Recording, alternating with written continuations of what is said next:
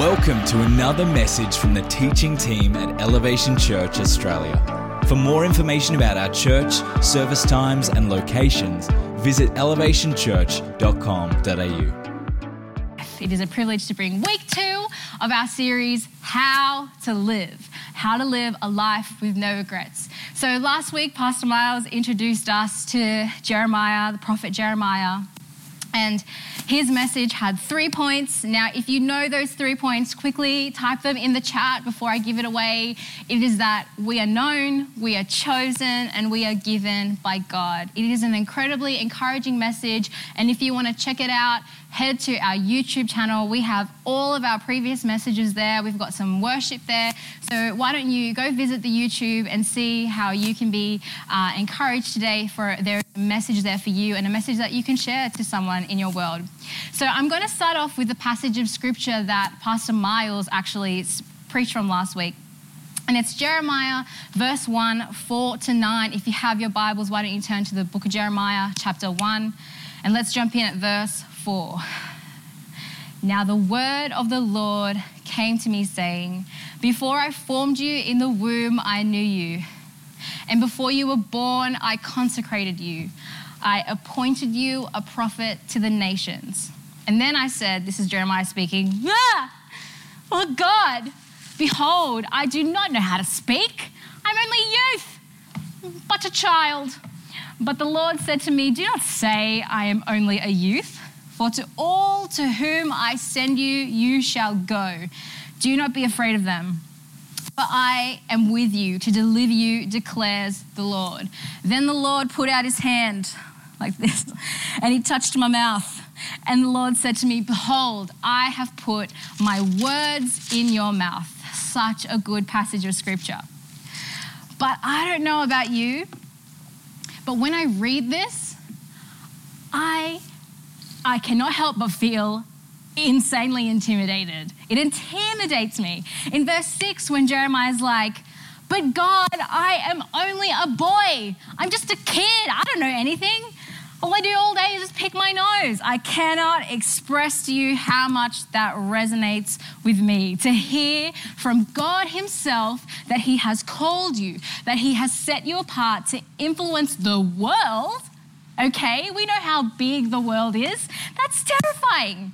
Firstly, I am a detail-orientated person. If you ask me to cook you a meal, I will ask like a specific meal. I'll be like, send me the recipe, and I will follow it to the T. So reading this passage, all I can think of is, okay, God, how, where, when? Am I going to need a passport? Do I need to bring a life jacket? What is required for all that you've called me towards? Please specify the details. And secondly, there's this pressure. God himself, he is calling me. He is calling you. He called Jeremiah. It stresses me out. But if we go on to study the life of Jeremiah, which we're going to continue today, we will go on to learn that God's expectations of us aren't unrealistic at all. We have been conditioned to believe that in order to be extraordinary in the eyes of God, in order to live a life worth living, we have to achieve greatness. But the greatness that we think of as greatness is more closer to how the world sees greatness. Whether that be financial greatness, accolades greatness, your popularity, how many likes and follows you have on Instagram, or if your TikTok went viral. If you, did I say muscular gains greatness? That's an important value to me. Intellectual greatness, that's an important value to my husband. But I'm not saying that these things are not great things. That's why we regard them as great things. But the greatness God is calling Jeremiah towards, that God is calling the nation of Israel towards, that God is calling you and me towards in order to live a great life, is found in faithfulness, obedience, and holiness in him. So my message today, if you're writing notes, is called How to Live, Called by God. Let us pray.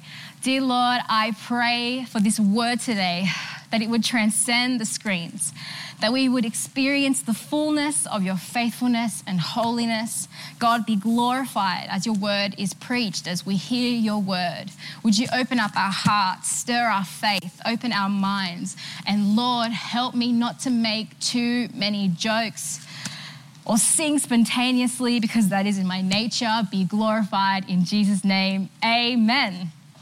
All right, so last week, Pastor Miles introduced us to Jeremiah, and this week, I'm jumping in at chapter 35. So there is a large gap of context that I'm going to quickly sum up for you as quickly as I can. Are you ready? So you understand what's going on. Okay, so we've established we have Jeremiah.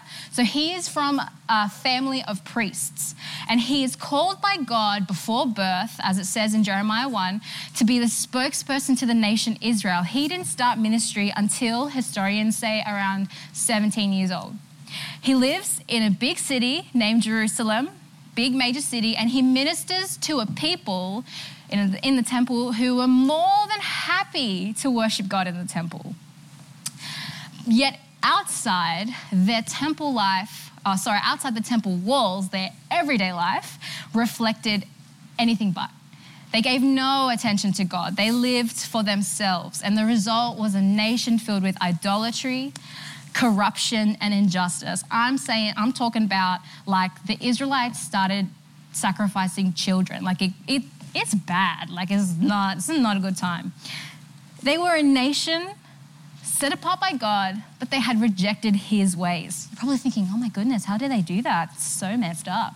So through Jeremiah, God warns his people not to turn away from the promise that they had made with him, and warns them that if they don't return to God, and if they don't return wholeheartedly and turn from their wicked ways, their land will be invaded and they will be sent into exile.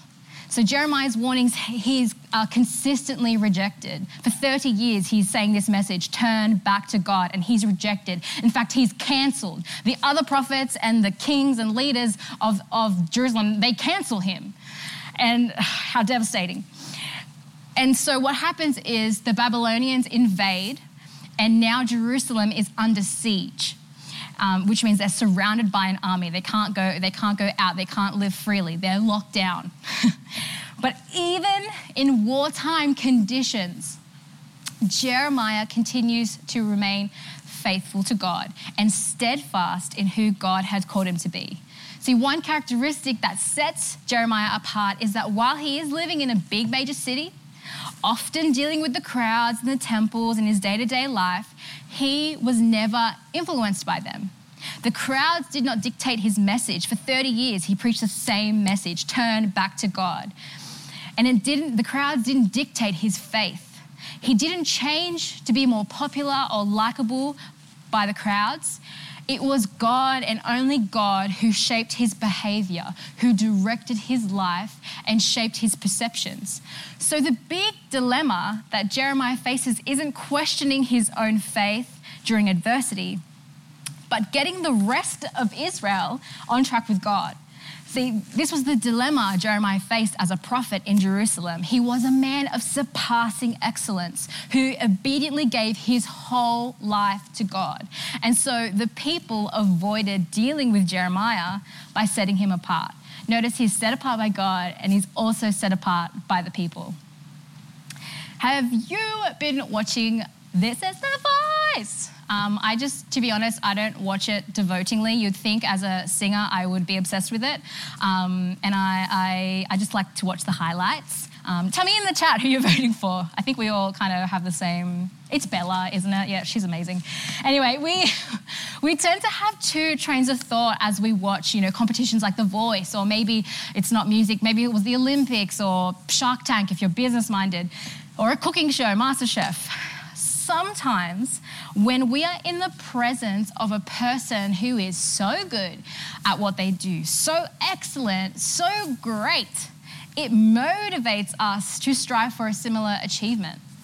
But other times we respond by being intimidated, right?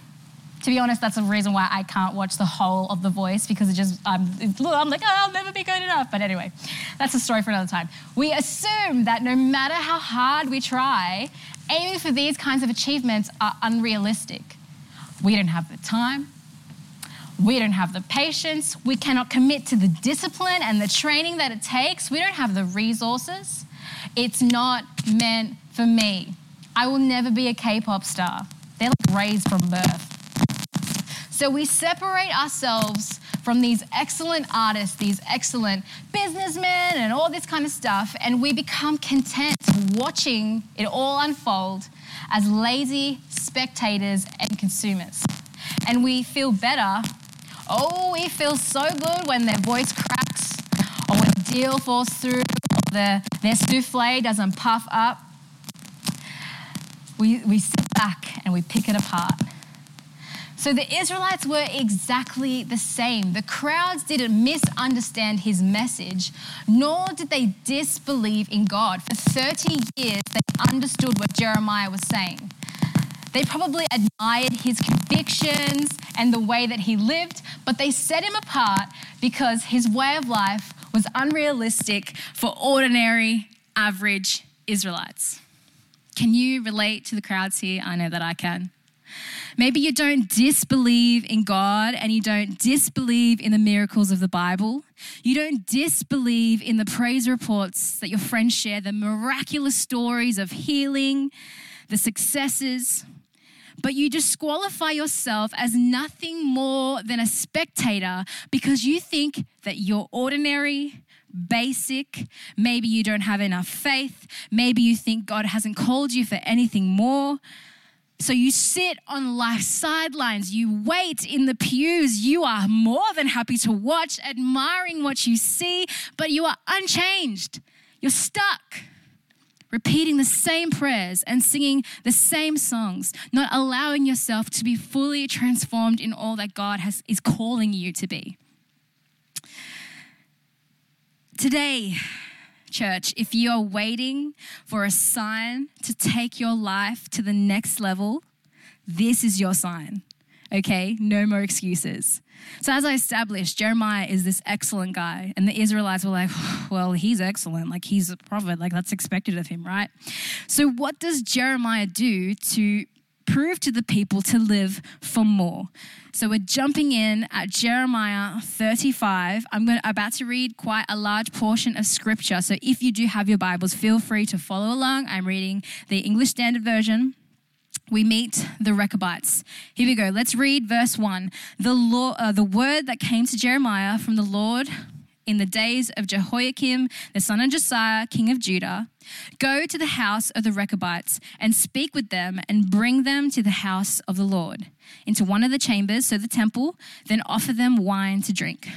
So I took Jaazaniah, I feel like that's the only way you can pronounce it, and his brothers and all his sons and the whole house of the Rechabites. I brought them to the house of the Lord into the chamber of the sons of Hanan and the son of Igdaliah, the man of God, which was near the chamber of the officials, above the chamber of Maaseiah, the son of Shallum, keeper of the threshold.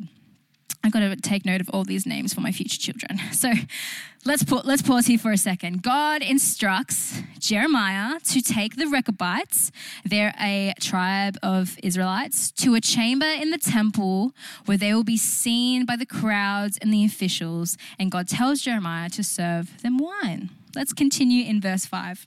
Then I set before the Rechabites pitchers of wine and cups, and I said, L'chaim, let's drink. Skol. Anyway, but they answered, we will drink no wine. For Jonadab, the son of Rechab, our father, commanded us, you shall not drink wine, neither you nor your sons forever. You shall not build a house, you shall not sow seed, you shall not plant or have a vineyard, but you shall live in tents all your days, that you may live many days in the land where you sojourn.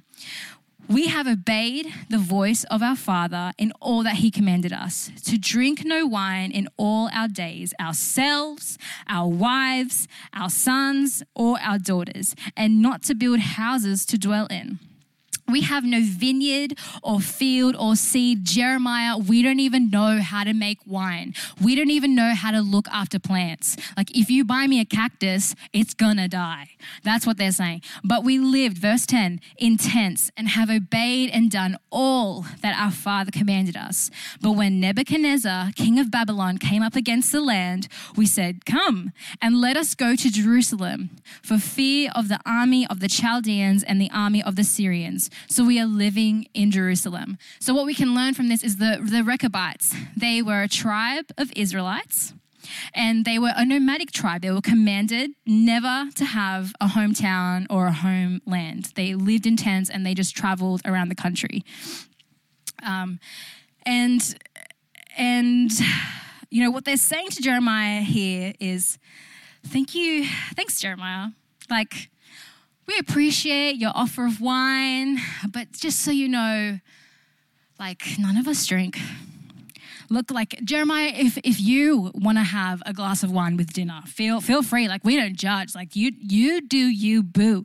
Go ahead, okay? But just know it's not our thing. It's never going to be a thing. You know, just because we've come to live in Jerusalem to escape the war going on outside in the rest of the country, that doesn't change who we are. We're not going to start compromising now.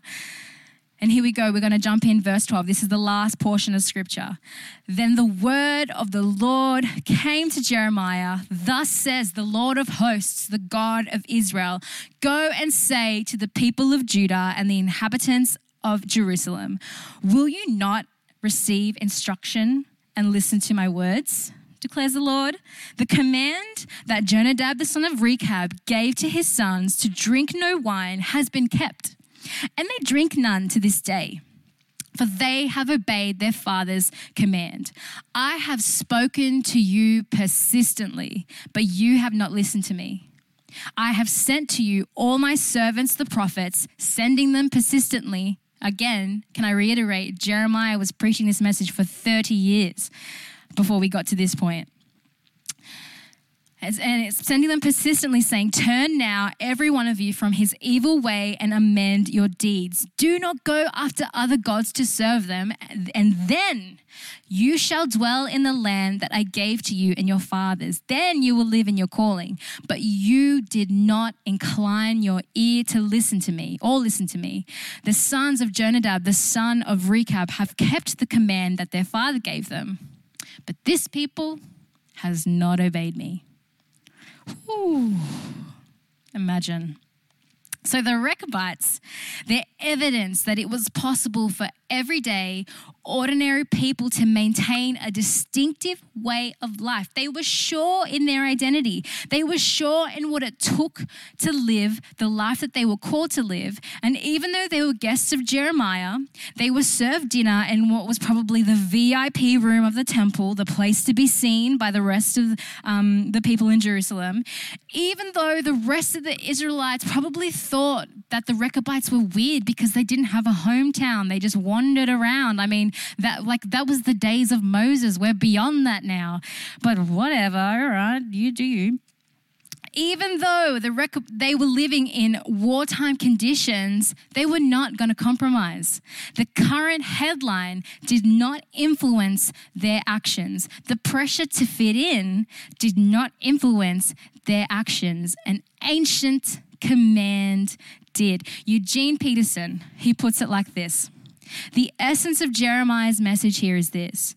You also have a heavenly Father who has commanded you to live in total relationship to him. You know that he has set you apart. Why don't you live in response to it?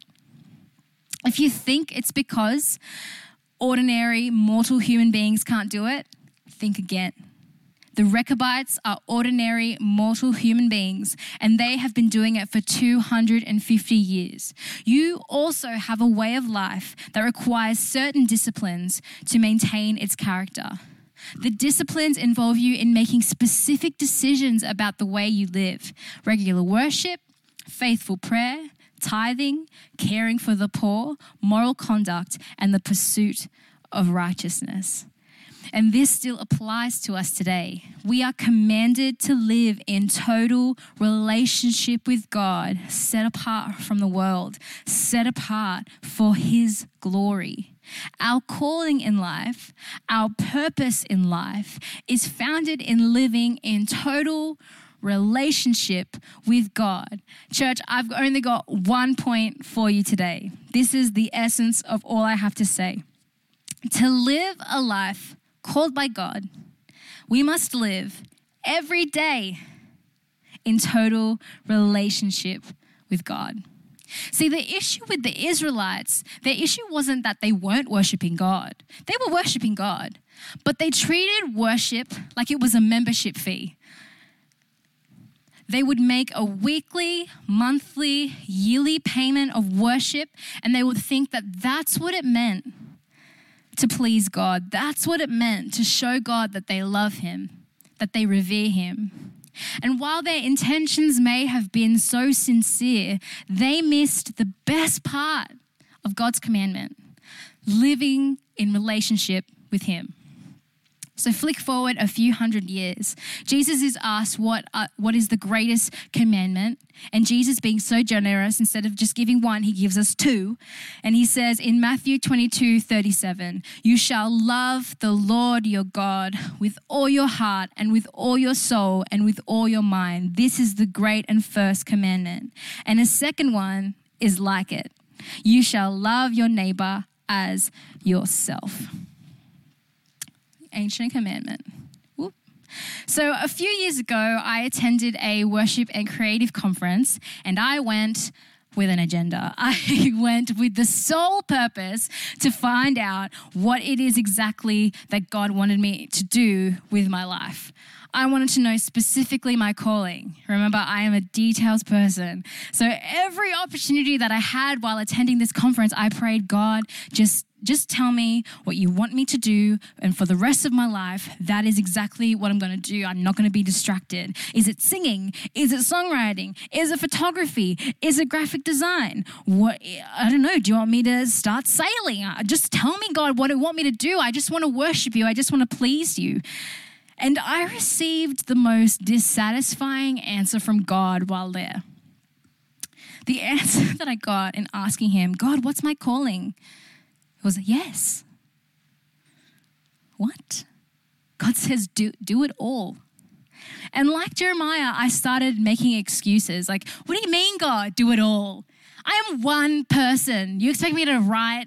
You expect me to sing? You want me to create all these different things? And how do you expect me to do all that? I don't have the time. I don't have the years. I've got things that I want to do. I want to start having kids, blah, blah, blah. I don't have the time for that. And here's the thing. I was hoping for such a specific answer from God. I wanted a specific calling.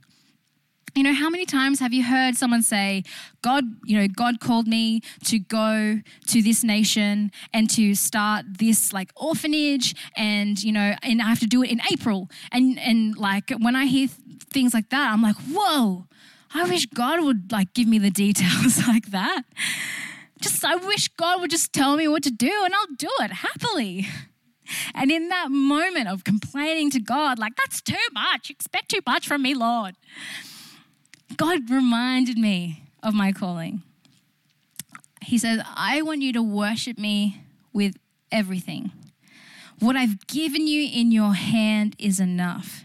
If you want to be all that I've called you to be, if you want to be great, worship me with everything. See, we've overcomplicated it. We see the successes other people have, the fame, the money, the accolades, the abilities, the following, the ability to travel. And it distracts us. It makes us resent and regret everything and everyone around us. And it leaves us feeling like our lives are unfulfilling, like they're fruitless and boring. And then we just well, if this is all that life is cracked up to be, whatevs. We see the amazing achievements that others do in the name of the Lord, and we're intimidated, right? God hasn't called me to do that. Man, God doesn't give me a specific calling like that. I'm not good enough. They're not good enough. I'm not bold enough to do that. I'm in lockdown, God. I can't do anything. Feeling all the emotions, I've lost my place. Maybe we need to shift how we live out our calling from doing it on our terms and start living them out on God's terms. God has called you to a life in total relationship with Him. If we dart back at Jeremiah 1:5, God appoints Jeremiah as a prophet to the nations. What is so funny is that in Jeremiah's lifetime, he never left his homeland. He's a prophet to the nations who never left his own nation. The only time he did was when he was old and he was taken against his will to Egypt. And yet his words, his message, his story, it still impacts us today. That's so amazing. Jeremiah spent so much of his life either in exile, in jail. He was cancelled. He was facing persecution. He lived during a siege, lived during a war. And he isn't remembered for any extravagant feats of strength. He didn't lead a large political upheaval and all this kind of stuff. Or we didn't see any mighty miracles. He didn't call fire down from heaven. He didn't write any hit psalms that we write and we use today in worship. In fact, the Bible doesn't even tell us how he died. From the outset, he lived very ordinarily. He was a prophet who served the people in the temples. But each day, he lived courageously in defiance of the world around him and faithfully in response to the call of God in his life, and could do it confidently, knowing that is exactly where God wanted him. That is exactly where God called him, where God empowered him to be. To live a life called by God, we must live every day in total relationship with God. And it starts with obeying the ancient command. Love the Lord your God with all your heart and with all your soul and with all your mind. Love your neighbor as yourself. And you may be watching or listening today and you're thinking, Anna, how do you expect, you're like Kath and Kim, that's how I'm interpreting you today. How do you expect me to live every waking day in relationship with God? I got bills to pay. They'll change it. I got mouths to feed. I'm busy. It's not possible. And you know what? I've been speaking for 25 minutes all to tell you that it isn't. We cannot live in total relationship with God. We're broken people. Just like the Israelites, we forget. We get caught up in everything around us. We get overwhelmed and we get distracted by our limitations and we make excuses and it holds us back from experiencing the goodness of God. But in the middle of the book of Jeremiah, God makes a new promise to the Israelites and to us. Jeremiah 31, 33 to 34. It says, "But this is the new covenant I will make with the people of Israel after those days, says the Lord. I will put my instructions deep within them, and I will write them on their hearts. I will be their God, and they will be my people. And they will not need to teach their neighbors, nor will they need to teach their relatives, saying, 'You should know the Lord.' For everyone from the least to the greatest will know me already, says the Lord. And I will forgive their wickedness, and I will never again remember their sins." Did you catch that? Do you understand what this covenant, this new covenant is saying? It is talking about the promise of Jesus Christ. See, Jesus has already given everything of himself for each one of us and is inviting us into a greater life with him. He made a way for us. You have been set apart by God, and your calling begins by living every day in total relationship with God through and only through the finished work of Jesus Christ at Calvary. But Jesus didn't say, pick up your cross only one time. He tells us to pick up our cross each and every day. Pick up your cross daily. We need to daily go after Jesus. Daily looking to the finished work of the cross. Daily walking away from the things that hold us back, the excuses, the distractions, and step into the life God is calling us toward. To live a life called by God, we must live every day in total relationship with Him. Let's pray. Lord, you know the state of each and every one of our heart. You know the anxiety that we feel. You know what we're wrestling with, the frustrations, the anger, whatever it may be, the worry. God, stir our faith, stir our hearts, make us hungry, make us desire all that you are and all that you're calling us for, a relationship with you. Give us the strength to face each day. Give us the strength not to be overwhelmed or influenced by the things that are not of you, that are not of your word. And remind us of the cross we must carry daily. Remind us of the finished work that your Son Jesus did on the cross. Let this word stir us. Let this word speak to us deeply. In Jesus' name, amen. And maybe you're watching today and you don't know what it means to have a relationship with God. You don't know what it means to be a Christian. Well, I wanted to extend that opportunity to you today, and all it takes is just a really quick prayer. If you want to step into your calling today, it just starts with a simple prayer. It says, Jesus, I give you my life. So just say that, Jesus, I give you my life. Amen.